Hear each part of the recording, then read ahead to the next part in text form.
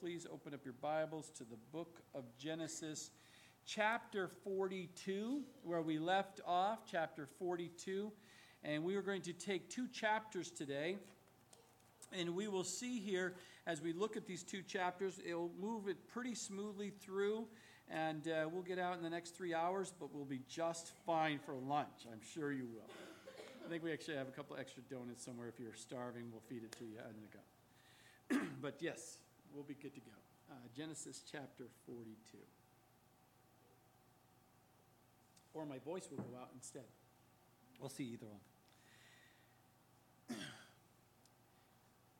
True repentance, or true reconciliation to take place, starts with true repentance. Restoration or reconciliation with God or with someone else in your life, it starts with true repentance. If you think you can restore a relationship within your family or friends or whatever relationship you are now thinking about, just remember you cannot be restored. You cannot have reconciliation, truly restoring that relationship, until you have true repentance take place or humbly true repentance, or humbly confessing of the sin that caused the division within that relationship. And often at times it takes time for a person to get to that place. And we're going to see in our chapters today, God orchestrating some steps and some scenarios to bring about a change of heart in the lives of these brothers of Joseph. That will ultimately, as we move on in the scripture here, we'll see true repentance taking place, because there will be such a true humbleness of just confession and repentance, but the restoration will come. We will see a time of testing of Joseph's brothers. We'll see a test of the father and Joseph himself. But God had a plan, and he sent Joseph ahead to Egypt in a very unusual way that we would have never dreamt of or would want to have happened to us. He was sold as a slave for 20 pieces of silver, sent down to Egypt to get rid of the guy so that the dreams that he had that God gave him would not be fulfilled. You don't mess with God. Because you may think you can stop what God wants to do. He's going to still bring it full. He's going to have his way. He can do it the easy way or the hard way. And then, unfortunately, in this case, the brothers caused it a hard life for a change of life. But God lifted Joseph, as we see last week. He's now in the governorship, the second most powerful position in the world, or in Egypt at this time. Amazing. Here's a young 17-year-old Hebrew boy, cast out, rejected, condemned, sold off, wanting him to die, to a slavery. And God took a hold of him and said, no. That's not my plan for this man's life, this boy's life. And raised him up now in a position of power to God can use for his purpose, as we will see, to save the nation of Israel. Now remember, last week we were kind of coming through the first 7 years of prosperity. There's plenty of food, everything's going great, everyone's happy, everyone's loving each other, everyone's living life. But remember, part of the dream that God gave to Pharaoh that Joseph interpreted was 7 years of prosperity, but then that would be followed by what? 7 years of famine. A severe famine. This is where we pick back up here in chapter 42, and it's the first 2 years of the 7 years of the famine that we're now sitting in right now. So as we take a look at this, let's watch this. So in Genesis chapter 42, verse 1, it says, when Jacob saw that there was grain in Egypt, Jacob said to his sons, well, that's nice, they've got food, but we don't. No. He says, why do you look at one another? So he's ready about to say something. Why do you look at it? And he says, indeed, I have heard that there is grain in Egypt. Go down to that place and buy for us there, that we may live and not die. So Joseph's 10 brothers went down to buy grain in Egypt, but Jacob did not send Joseph's brother, Benjamin, with his brothers, for he said, lest some calamity befall me. So here you are, you've got dad, you're sitting there and you're responsible for an entire tribe of the entire family and extension family. And he's like, we're running out of food here. It's been this 2 years of drought, we're running out of food. And he's telling his sons, you're going to have to go to Egypt. But he pauses and he says, what? Why do you look at one another? The reason why they were looking at one another is because anytime they heard the word Egypt, they immediately triggered. They knew where they sent their brother Joseph. They sold him to the Ishmaelites who were going where? To Egypt. So anytime you hear the word Egypt, they were like, Dad just said Egypt. And Dad is about to tell us to go to Egypt. This is not good. It's like Mufasa. You know, you hear Mufasa and you're like, oh, what's good about it? Something in your mind right now, I know if I said the word, or you smelt that smell, or you heard something, or felt something, you immediately have a trigger and you remember that is not good. You have a very negative connotation and it immediately makes your hair stand up the back of your neck and all the physical reactions happen in your head.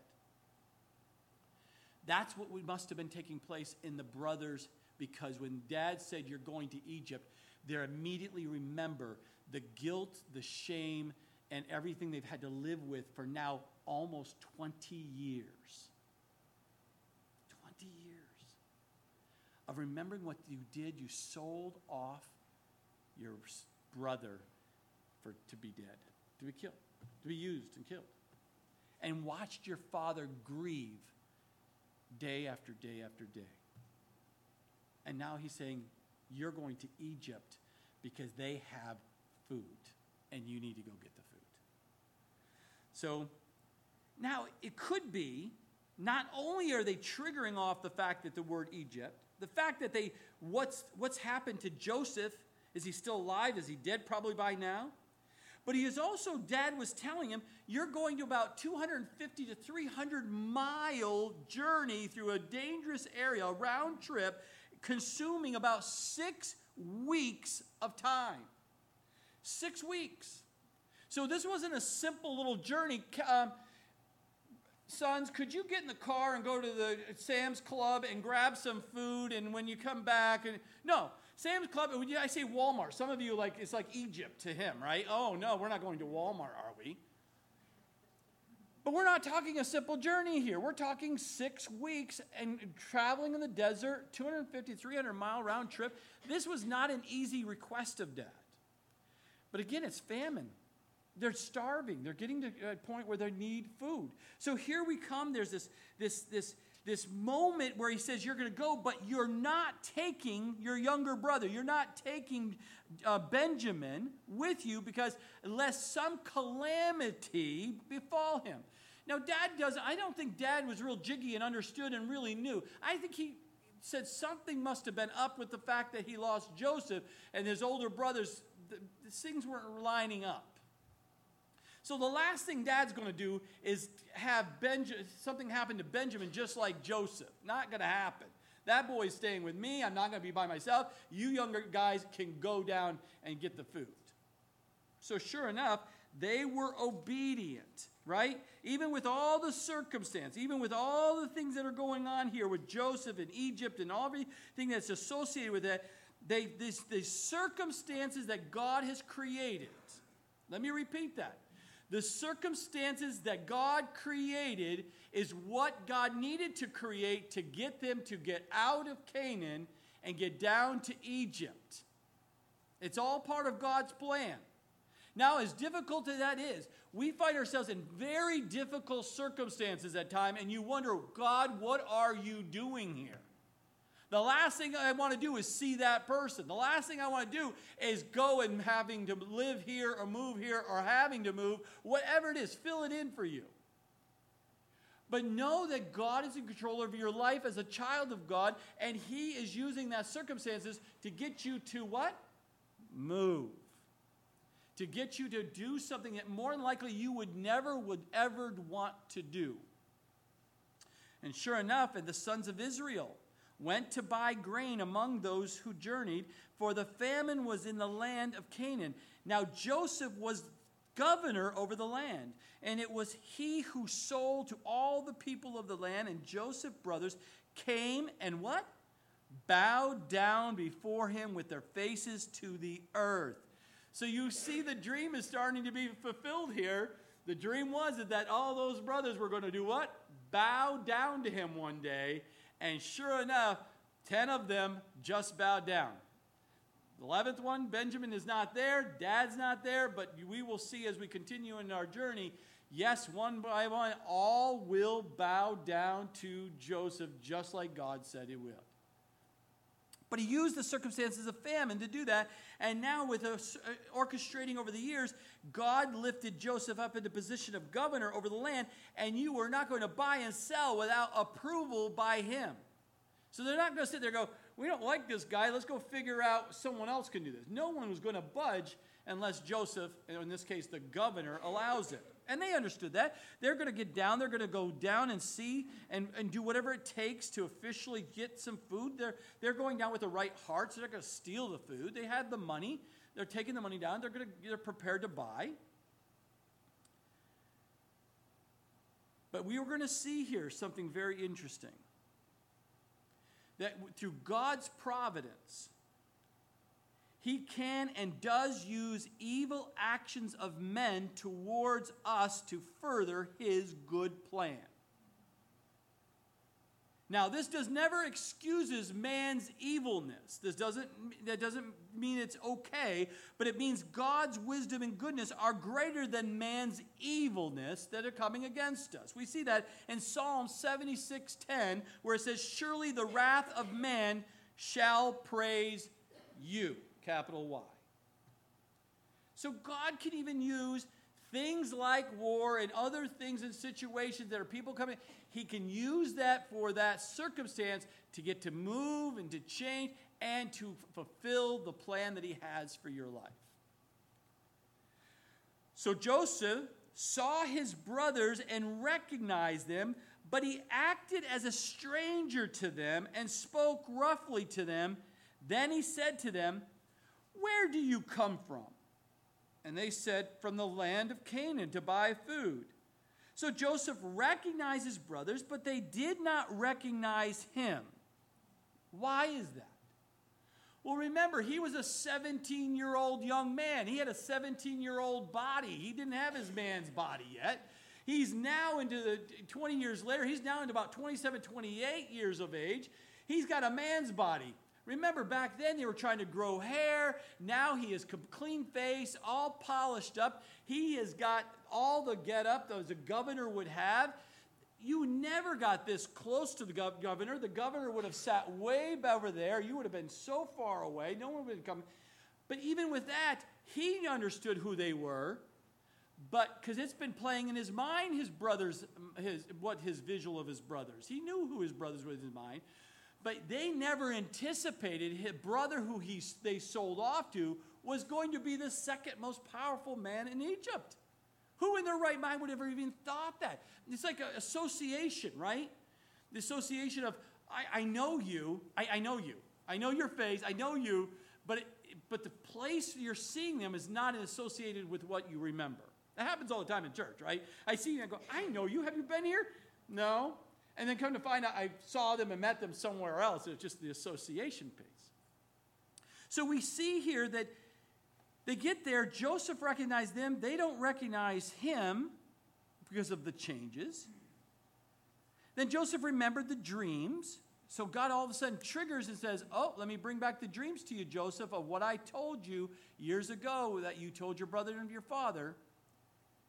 So Joseph remembered the dreams which he had dreamed about them and said to them, "You are spies.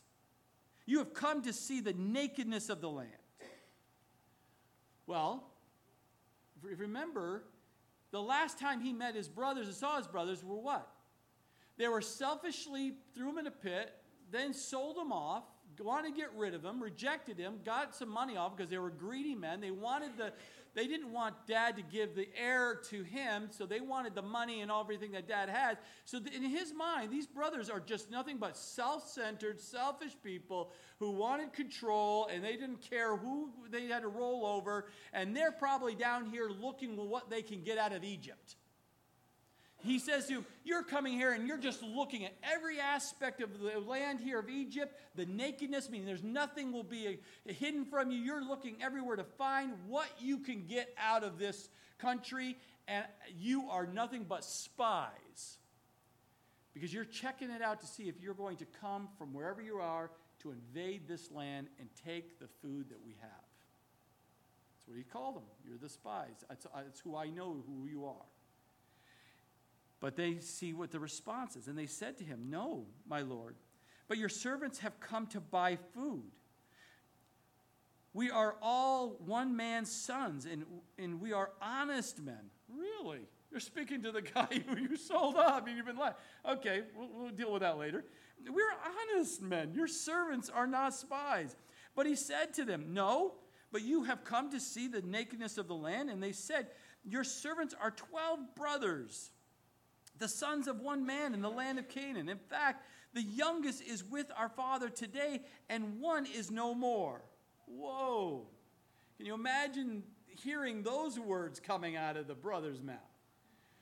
So they validated for Joseph, okay, there's a dad, there's 12. They're at least acknowledging the fact that he even existed. He just says, there's no more. Oh, that's an interesting way of saying it, isn't it? There's just no more. But notice here as we continue, Joseph does not sit there, which I probably would have. Okay, tell me how he's no more. Tell me how he no longer exists here. I'm curious of what the story's like. Okay, it's been a few years. You started off by saying, some animals got you, but what does the story sound like today? But he didn't do that. It's interesting because I believe he didn't ask those questions as a revenge or as a I gotcha moment. He is a heart of Joseph has truly forgiven his brothers. Not forgot. He hasn't forgotten. When someone comes against you, you don't forget. It doesn't plague you anymore. You're no longer paralyzed by the situation anymore. But you've forgiven. You forgave them. That is why I believe he did not drill down. What do you mean one of your brothers is no more? He just passed it off like it's no big deal here, as we will see. But Joseph said to them, this is how his response was. It is as I spoke to you saying, you are spies. So even when them saying that, he didn't convince Joseph yet. Why? Because once someone has done something, it's almost like we'll see God is going to test them. And he's going to use Joseph to test these brothers to see if there's a change of heart or not. Or if these are still self-centered, selfish, ambitious young men who want everything. But you see, no, you're still spies. And in this manner you shall be tested. Here Joseph's going to test them. What's going to be the first test? Here's the first test.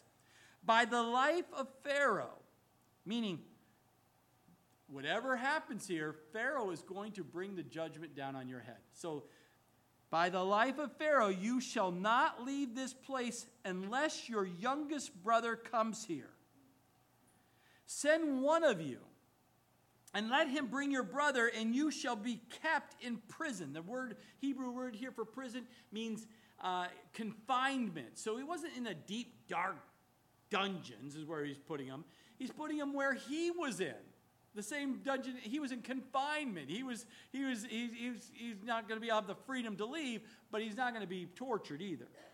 That your words may be tested to see whether there is any truth in you, or else by the life of Pharaoh, surely you are spies. So he put them all together in prison for how many days? 3 days.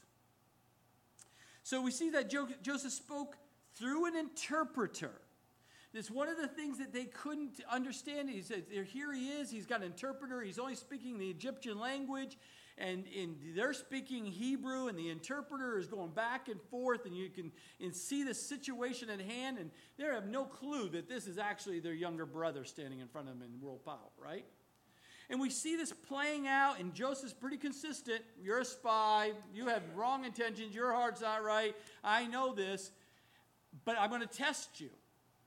Bring your brother Benjamin here. Of course, he wants to see his younger brother. What a great test. Why? Because God wants them all to be there. So he's going to test him by saying, you've got to bring the brother. You notice he did not say, bring your father. He just said, bring the brother. So he says, go down and do that. But in the meantime, I'm going to have one of you leave, and the rest of you are going to be in confinement or in prison. And they did this for 3 days. Now, God can and must sometimes use ways we think are harsh to call us to go to where he wants us to be. And we must never resent it. We must never resent it because it was the hardness of their hearts that demanded harshness to get their hearts to be more pliable, more open and willing to be changed. We call it pressure at times. There has to be, you call it harshness, but sometimes it is just more pressure. You ever get into your life where you find there's just a lot of pressure? And then it seems like I can't take any more pressure, and there's more pressure. You need to stop and say, Lord, what are you doing, and what do you need me to do differently? What do I have to change? You should seek your heart. Seek the Lord. It says, the scripture says, seek my heart and find any wicked way in it, Lord. So pressure is a reason why God, as a child of God, is bringing pressure in your life to cause a change and make a decision for you to draw close to him. There's a scripture, Psalm 119:67. Before I was afflicted, I went astray, but now I keep your word. Let me repeat that for you. Before I was afflicted, before the pressure came, before the harshness came, I went astray. But now, because of the affliction, because of the pressure, because of the harshness, I keep your word. Now, I don't know about you. I don't like pressure. I don't like the harshness. I don't like the heat, turn it up. But if that's what causes me to soften and be more pliable, to come back, to be obedient to the word of God, amen, right? Amen. Because we have to trust that God knows best. Father knows best. He's a good God, and he's only going to give you what you knows that you can is going to cause that change. I just recommend the sooner you receive it and what he has for you and accept it and just be more pliable, I think the less pressure and the less heat it will be placed upon to get you to change. So he sits there and he makes the decision, you're in the prison for 3 days. Now what's interesting, here is where he's not only being testing the brothers, but God is even going to test Joseph here. And I believe God is working in Joseph's life and molding him too here. Because right here in verse 18 it says, then Joseph said to them the 3rd day. So after 3 days, his brothers are locked up. He's mulling around. God's speaking to him. He changes his language here. Notice this. Do this and live, for I fear God. Now, it's kind of weird as you read through that. If you've read it through it, and you can, and this afternoon read through it again, it's like this, all of a sudden, boom, there's something placed abnormally right there in the middle of this conversation where Joseph says, do this and live, for I fear God. Interesting. If you are honest men, let your brothers be confined to your prison house, but you go and carry grain for the famine of your houses and bring your youngest brother to me, so your words will be verified and you shall not die. And they did so. So he changed from one can go and the rest of you stay to God, I believe, working in his heart and saying, okay, I fear God, meaning I'm listening to God, I'm going to be obedient to God, and God is telling me, let all of them go except for one, because God had a plan for this. And notice the plan. Because he recognizes, as much as I want to control you here in the prison, and only have one go, I need you to take enough food, enough provision back to the people, my people, to deal with the famine. So he had to send the most of them back except for one, so that he could load up all the donkeys with all the food to have enough provision to be able to provide for the family back there. And God had to do a work, I believe. That's why the change in language. And that's why he came out and changed direction, said, one stay, the rest of you go. And they went. Now notice here, I fear God. God in the original language is Elohim. Why is that significant? Here's an Egyptian ruler saying Elohim, which means the God of the Israelites. Why is an Egyptian leader saying and talking about their God? Why isn't he referring to their pagan gods, their false gods that they worship in Egypt? You would think that would have been a trigger for the brothers and said, what did he just say? How did he know our God, the God of our father? How did they know Elohim? Why isn't he referring to his false gods? But he's bringing attention. So we see little clues that he pops and leads there for the brothers, but the brothers are still not triggered. They're still in fear. They're still paralyzed by the circumstance, and they're not thinking clearly here. So look at what happens next, verse 21. And then they said to one another, love this, we are truly guilty concerning our brother, for we saw the anguish of his soul when he pleaded with us, and we would not hear. Therefore, this distress has come upon us. Conviction, my brothers and sisters, that is conviction. Out of kindness from the governor of Egypt, referring to their God, God used that to convict them to their core and put the situation they're in and link it up with their sin that they committed against their brother and lied to their father, all their whole lives living a lie. God linked it up so that they can see that they were pricked on their heart of the sin that they committed so many years before. Now, Reuben has an interesting response that tells you where his heart is. Reuben answers to them and immediately says, I did not speak to you saying, did I not speak to you saying, do not sin against the boy? And you would not listen? I told you so, guys. I told you weren't supposed to do it. I tried to save him. Oh, come on, Reuben, you're the head of the brothers.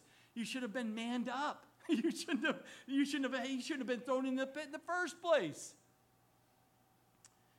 And so they linked it here and says, therefore, behold, his blood is now required of us. But they did not know that Joseph understood them, for he spoke to them through an interpreter, and he turned himself away from them and wept. And then he returned to them again and talked with them, and he took Simeon from them and bound him before their eyes. So you can see it. The brothers are having and talking Hebrew. They think the governor has no clue what they're saying, and they're being convicted not only in their hearts, but they're actually saying it to one another. Our blood, everything we're having here, what everything is dealing here, is because of the sin we did. We sold off Joseph. We basically let him off to be dead, and that is coming against us. God is doing this. God's going to punish us of all this, of our sin. And during the whole time, Joseph is listening and leaning in and hearing everything. And what is his response?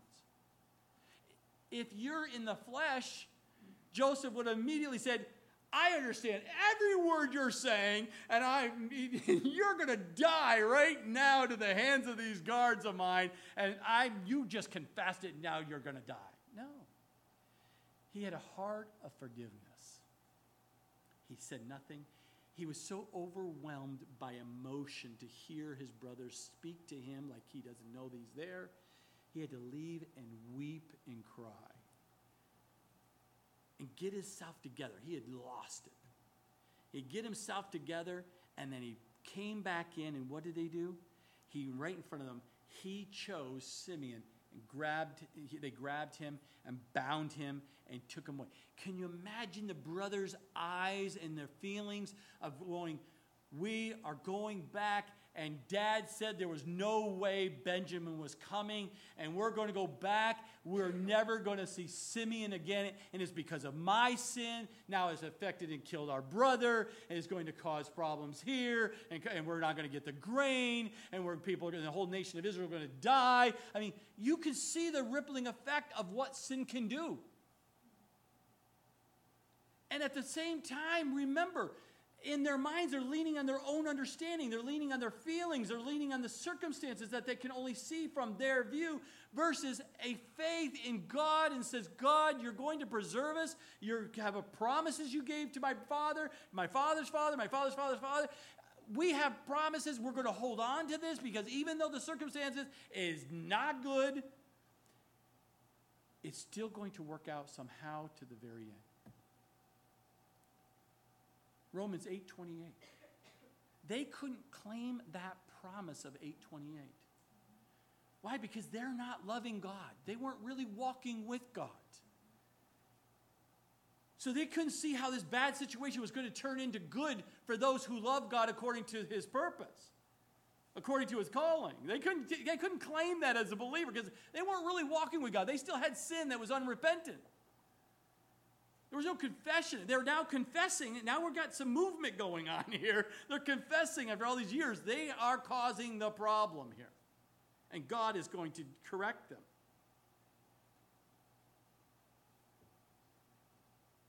But notice when he grabs Simeon and they realize might be the last time we will ever see our brother Simeon.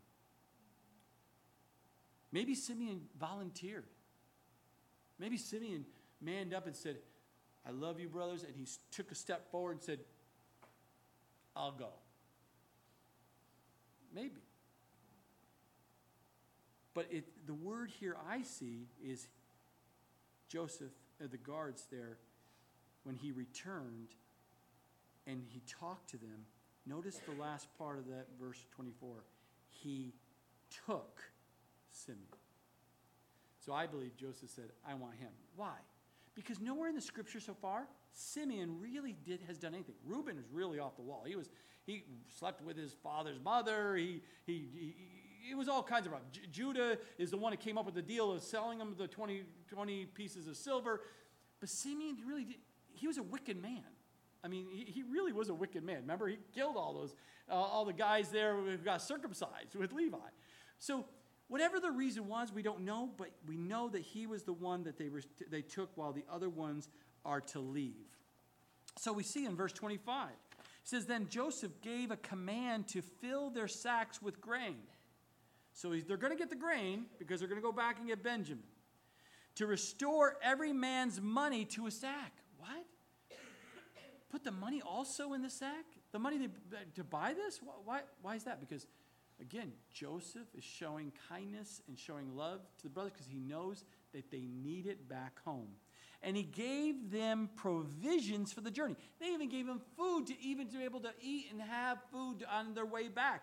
He didn't have to do all that. Thus he did for them. He didn't do it for himself. He did it for them out of love. So they loaded their donkeys with the grain and departed from there. But as one of them opened his sack to give his donkey feed at the encampment, he saw his money. So they hadn't made it home yet. They're at encampment. They're kind of resting. Remember, it is a long journey. They had to stop. They were encamping. They're opening up. They're going to feed their donkeys. They're going to get settled in. What? There's money here. Not just feed, but money. How did they respond? And there it was, in the mouth of the sack. So he said to his brothers, My money has been restored, and there it is in my sack. Then their hearts failed them. You can imagine the heartbeat and the chest pain that they were having. And they were afraid, saying to one another, What is this that who? God has done to us. Because remember, they recognize their sin is the reason why they're in the situation they're at, and God is the one doing this to them because of the consequences of their sin. The pressure, the harshness, everything. Now they see, whoa, God's blessing us. No, they understand having money that they paid for the grain and now having it, they now look like not only they're spies, that they're thieves. They're stealing from each other. They're dead men. Or better yet, or no, I shouldn't say better yet. Change that. Worse yet, Simeon is a dead man. It's a guarantee. They're not going to go back because they're now thieves. And they'll never see their brother. They're seeing it getting worse and worse and worse. Why? Because that's what sin does. Sin starts small, and as it starts rattling, it gets bigger and bigger, and it affects more and more people, and it causes more and more destruction. But they did not know what God was doing through the circumstance. And as a child of God, you cannot lose faith. Even if the circumstances seem to get worse, you've got to go back and draw close to God and trust him in how he's going to turn the bad situation to good for those who love him. So sure enough, they found the money in the sack, and their hearts just sunk. And they're like, God, what are you doing here? The guilty conscience of these brothers were hard at work, but they're bringing every adversity back to God now. Prior to going down there, the brothers didn't talk. God, please help us. We're dying here. We're going to go get food. Pave our way. Give us clarity. Give us wisdom. Help us to find favor in the Egyptians. You see nothing, no prayer going down there. They're just going on the journey.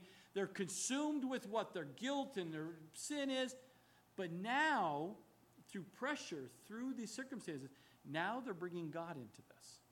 Now you're seeing them leaning on God. They're now finding out, okay, God, what are you doing through all of this? That's a very good sign.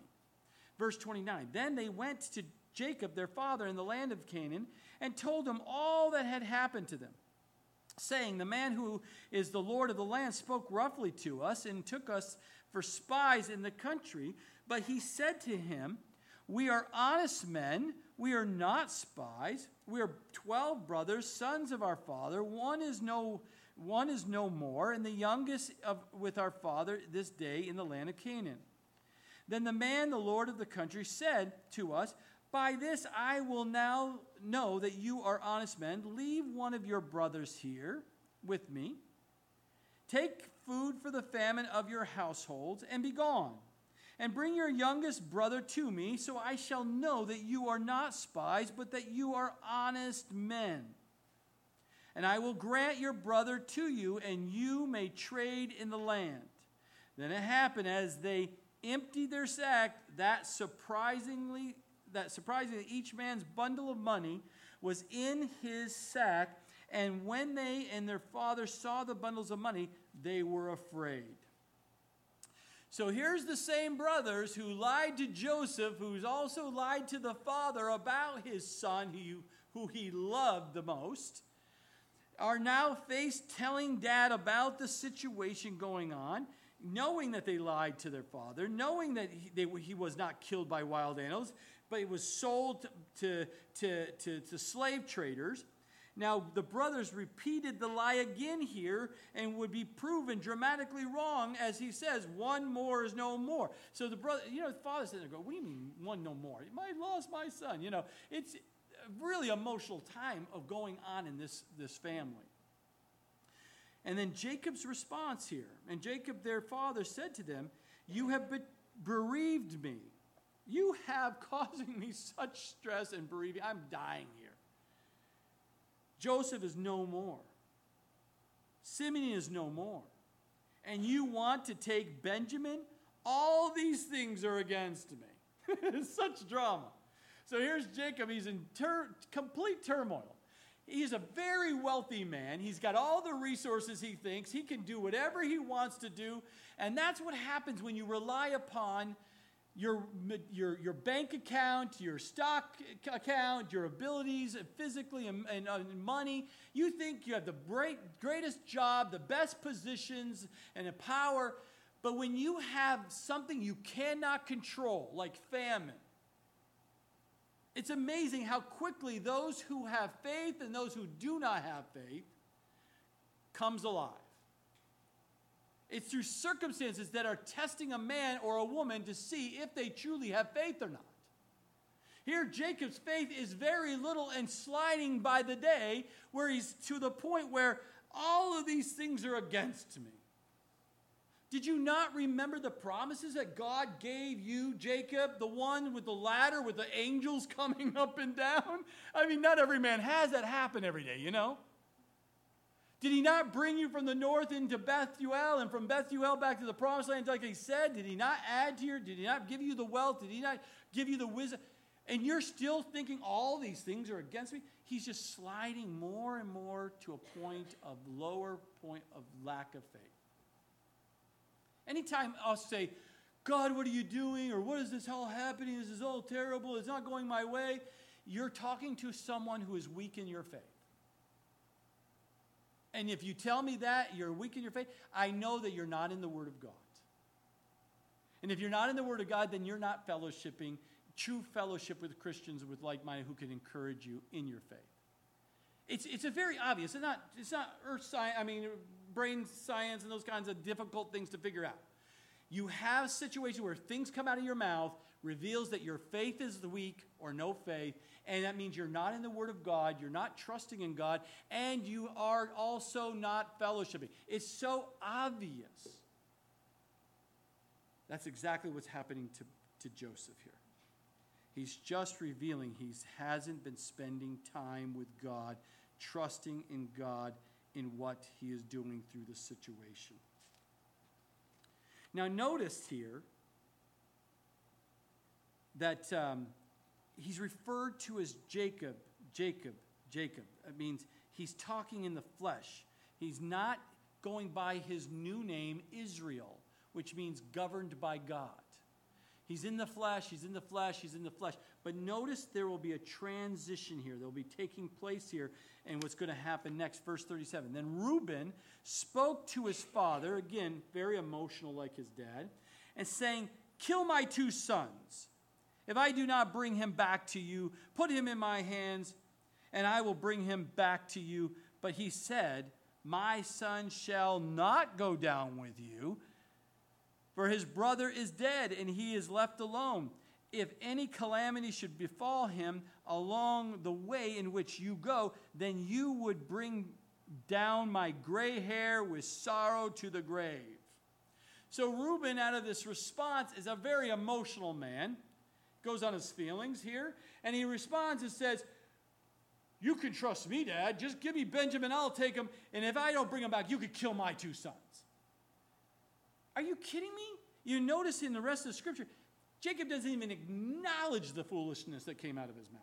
First of all, he's a grandparent. You think he's going to want you to sacrifice 2 of his grandsons? I assure you, as a grandparent, you don't want anything to happen to your grandkids. So that's the first thing, is he's foolish in his response. What would that serve at all by killing 2 of your sons or your kids over the fact that you weren't able to guarantee to bring back Benjamin? But we see here as it continues, and also remember, there's something very interesting, that a crisis doesn't make a man. Oh, we got to put him in a test and a crisis and see, that will make him a man. And you see that in the philosophy in the world. But a crisis does not make a man. It shows what a man is made of. It just means where he is made of at that time and where he stands in his faith and understanding of God or not. So we see here in chapter 43, we see here now the famine was severe in the land. And it came to pass when they had eaten up the grain which they had brought from Egypt, that their father said to them, go back and buy us a little food. I don't know what they were thinking. But they were thinking they had enough food to survive, and they were just, I guess, counting Simeon off. Okay, Simeon's off. We're not going to do anything. But again, God says, okay, more pressure, more heat. The famine's really getting severe. Now they've actually used up all the food they went down to Egypt to get. And now Jacob is forced to finally having to be, again, pressured to make the decision he should have made earlier. And that is, he tells his brothers, you go back and get just a little more food. Then we'll make it through. But notice what Judah finally steps up and speaks with reasoning to his dad. But Judah spoke to him, saying, the man solemnly warned us, saying, You shall not see my face unless your brother is with you. If you send our brother with us, we will go down and buy you food. But if you will not send him, we will not go down, for the man said to us, you shall not see my face unless your brother is with you. So he's trying to reason with his dad. We'll go, but we're not going to go. We're not just going to be obedient to something we know is not going to work. But if you let him go, we'll go down there, we'll get the food. Now notice the change in language. Jacob, now in this next verse, and Israel. Now Israel responds. That means what he's about to say and do is now God doing the work through him. God governed. Now God is governing Jacob, now Israel, in his response. Look at his response. And Israel said, why do you deal so wrongfully with me as to tell the man whether you had another brother? He's still stuck on that. Why did you even tell him that Benjamin was alive? That we even had a son. We wouldn't have a situation if you didn't say, open up your mouth. But they responded. Now they're really pressuring back to dad. But they said, the man asked us pointedly about ourselves and our family, saying, is your father still alive? Which means they knew he had a father, right? Have you another brother? Joseph knew they had another brother. If they were pressuring to see if they're going to be honest. And he told him, according to these words, could we possibly have known that he would say, bring your brother down? Then Judah said to Israel his father, send the lad with me, and we will arise and go, that we may live and not die, both we and you, and also your little ones. Dad, let's think this through here. Let me take Benjamin. I'll take full responsibilities. We'll go down there. If we don't go down and get the food now, we're going to die, you're going to die, and all your grandkids are going to die. Because you won't let us take Benjamin. Because there is no other way here. We're only one decision to make. And if you do not bring him back to you, if I do not bring him back to you and set him before you, then let me bear the blame forever. For if we do not linger, if we had not lingered, surely by now we would have returned the second time. So lingering, what does that mean? How long did they linger? That gives me the indication if we're talking about a 6-week journey kind of a deal, 300 miles, and there's a time. They've been home eating now for another month to 2 months here, and the food is wearing out. They said, we could have gone back by now and got the food and came back here. So why are we wasting time, Dad? We have to take care of this. We can no longer wait. And then their father Israel said to them, if it must be so, then do this.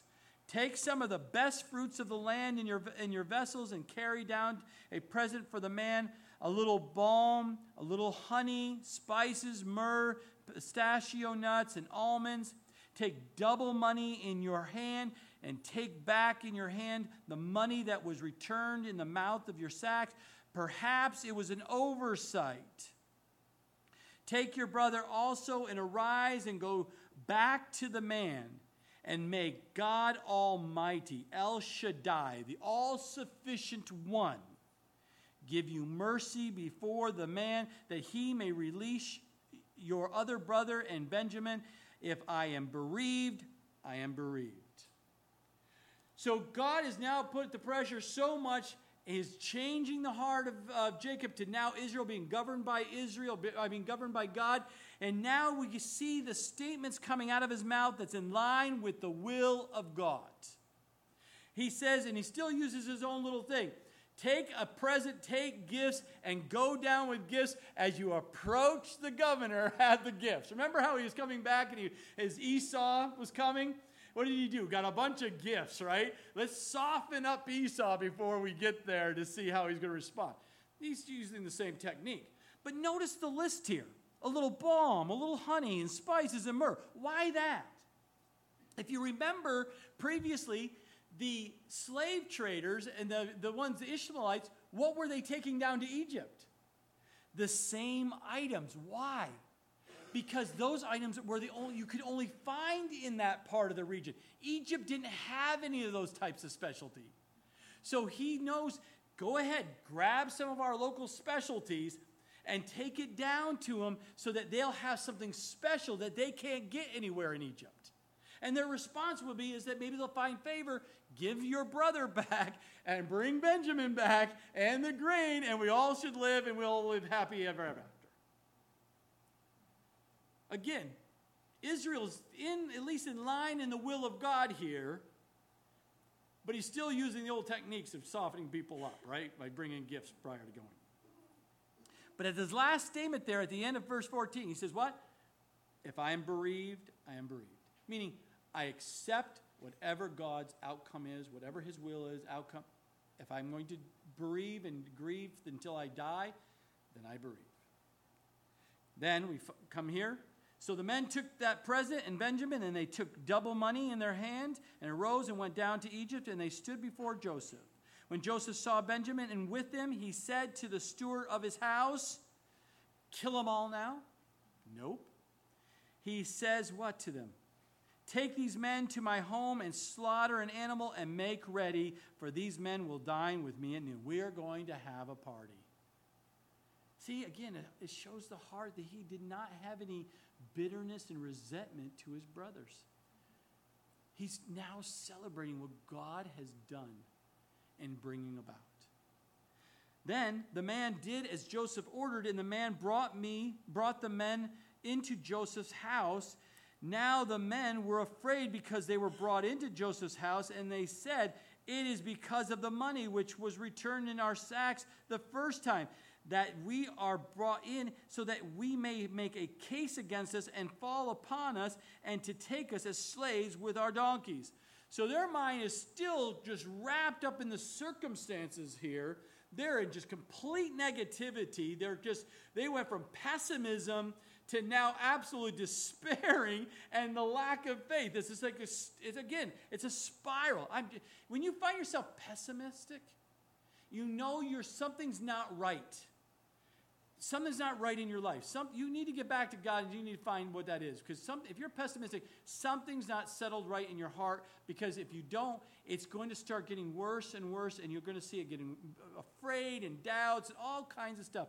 It's going to start creeping into your life. You got to nip it in the bud. Get it, figure it out, sit time with the Lord and find out what it is. So here's the guys. They're now getting pessimistic. Now they're afraid. They're now brought into the house. Instead of saying, wait a minute.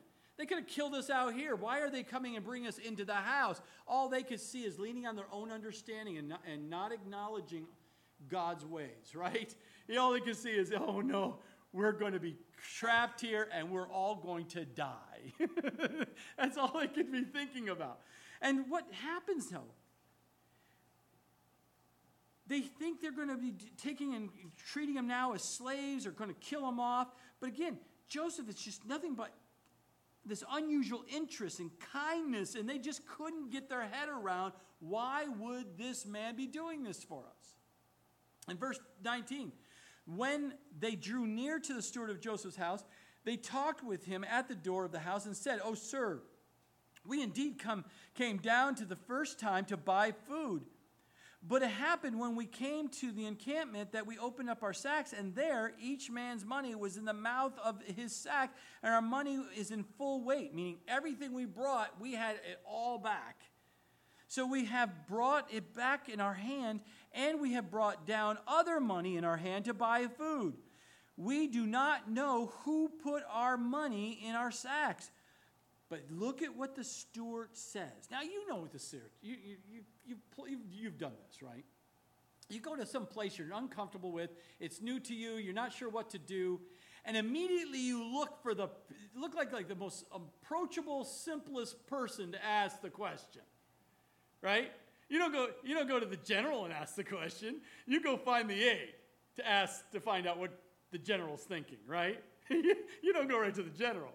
If you're going to go to the CEO, you don't go right to the CEO. You go find the secretary or the assistant and say, "What's he like or she's like today at work today?" You always got to find the lowest person to find out what the situation you're uncomfortable with. Well, that's exactly what they did. They went to the steward that was by the door and said, hey, let me tell you the story because you've got to help us here, because how are we going to deal with this when we walk in? You can see it all played out here.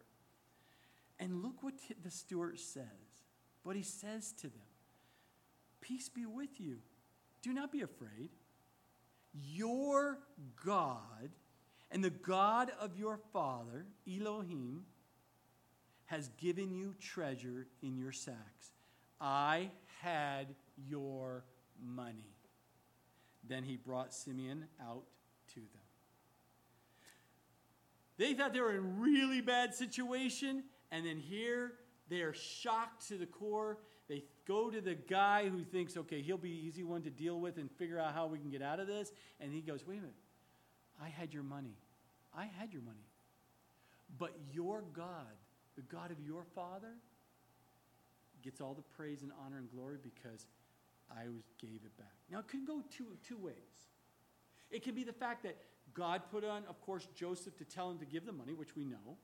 And some people believe, did God miraculously give and put the money in the sack?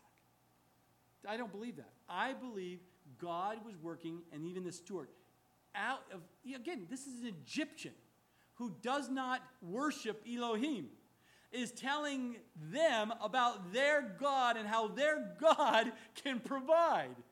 It's really a scary situation for you and I when a non-believer tells you about your God and helps you to get through your time of lack of faith. That's not good. It should be you telling someone else as a non-believer who Christ is and the good news and the hope that you have. But God will do whatever he needs to do to get a hold of you, right? He'll work even through donkeys to speak to you. So here we see it. He says, oh no, I had your money. But your God, your friend, that's why you have your money back. So the man brought the men into Joseph's house, verse 24, and gave them water. Then they washed their feet. And then they gave their donkeys feed. They're like, what is happening here?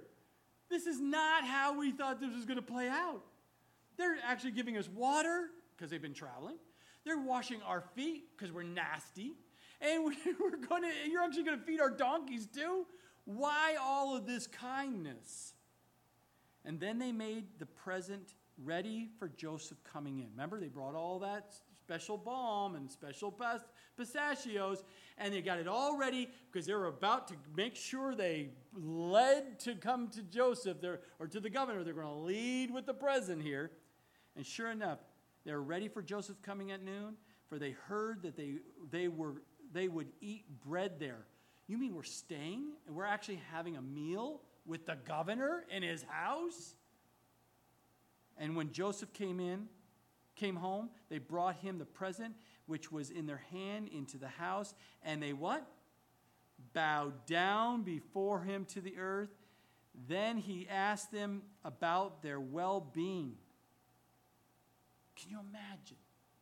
Now it's the second time they're bowing down. Now it's all the brothers bowing down, just like the dream. And then the governor is asking, so how was your trip, guys? Did you have any problems when you went back? Did you made it back safely? I'm so glad you brought Benjamin. Can you imagine? Their heads are spinning. This is not really, really happening here. And he said, is your father well? The old man of whom you spoke, is he still alive? And they answered and says, your servant, our father, is in good health. He is still alive. And they bowed their heads down and prostrated themselves. And they're getting as humbled as they can be. And then he lifted his eyes and saw his brother Benjamin. Ooh, Joseph locked in and saw Benjamin, his mother's son, and said, is this your younger brother of whom you spoke to me? And he said, God be gracious to you, my son. Now his heart yearned for his brother, so Joseph made haste and sought somewhere to weep, and he went into his chamber and wept there. You can imagine the overwhelming emotion. Remember, when's the last time Joseph saw Benjamin? He saw him when Benjamin was 3 years old. Now Benjamin is about 24 years of age. He's completely changed. And he's overwhelmed with emotion that he's actually been able to see his only full brother. The rest of the other brothers were half-brothers. It was just only his full brother from the same mother, and all you know, he just wanted to reach out and grab and hold. And he says, God, be gracious to you, my son. So overwhelmed, he had to get it together. So what did he do? He hustled out, he went to his chamber, and he just wept and wept and wept. He was overwhelmed, and they could not see what he was about to do. Then in verse 31, then he washed his face, came out, got himself together, get it together here, come back out with his governorship face on to present, and he restrained himself and said, serve the bread. And can you imagine? He's so emotional, all he could get out when he came back out, trying to keep his composure, serve the bread. Let's eat. That's all he could get out of his mouth because he was overwhelmed by emotion. Serve the bread. So they set him, Joseph, a place for by himself. Then the brothers, set them by themselves. And then the Egyptians who ate with him by themselves, because the Egyptians could not eat food with the Hebrews, for that is an abomination to the Egyptians. So everyone's placed. They're all sitting down. They're all having food. They cannot believe this is happening. And now we finish it up here, and they're even shocked and tested even more by God through Joseph. Look at this. And they sat before him, Joseph. The firstborn, the oldest, Reuben, according to his birthright, and the youngest, according to his youth. And the men looked in astonishment to one another. Why? Why were the brothers looking in astonishment to one another? A couple of reasons. One is, can you believe that we're in the governor's house? Can you believe we're having a meal with the governor? We've got meat. We've got bread. We've got water. Our feet's been washed. What is going on here? We were just told that they didn't look at us as thieves. God gave us the money back. They've got to be overwhelmed. But here's the key. The astonishment, we believe, is this. You just don't walk in to a prominent position like a governor. You don't walk in. If you've ever been to a corporate environment, or if you've ever gone into a military environment and you're low on the totem pole and you're a private, you don't walk in and pick your seat where you want to sit. Oh, yeah, I want to sit right by the general. You don't get to pick your seat. There's a thing called what? Protocol. And protocol tells you this is how you sit in regards to your seniority and your prominence down. Who did that? Who does that seating arrangements? Protocol is just the people who do the work, but who makes the decision? Joseph. So Joseph is lining the brothers up according to their age. Do you know that's 1 in 400 millionth of a chance of someone guessing and putting alignment of brothers they did not supposedly know and line them up in their age? They were astonished that they were put in the right order. They were astonished they were having a meal with the governor. And they will even be more astonished, if you notice, than he, Joseph, took servings to them from before him. He took his own food and he went and served his brothers, which means ultimately he completely has forgiven his brothers. He is loving his brothers. This is a sign of someone of truly forgiving someone, when you can serve that person. And sure enough, he took his own food, he served them before him, but notice this little test. But Benjamin's serving was 5 times as much as any of theirs. And so they what? Had a food fight? No. Did they say this is not fair? No. They drank and were merry with him. That was their final test. Let's see if these brothers' hearts have truly changed, or are they going to be envious and jealous like they were of me, and look what happened to me? Have they treated my younger brother Benjamin the same way? And sure enough, they passed this test as well. he gave them 5, and there's no indication. They actually sat and they had a great time having a meal together, and they didn't blink an eye the fact that Benjamin, the youngest of them, got 5 times more food than them. Why? I think they finally are coming around. And as we continue in this study in the book of Genesis, we're going to see the full confession, the full repentance, and full restoration, reconciliation in the lives of this family.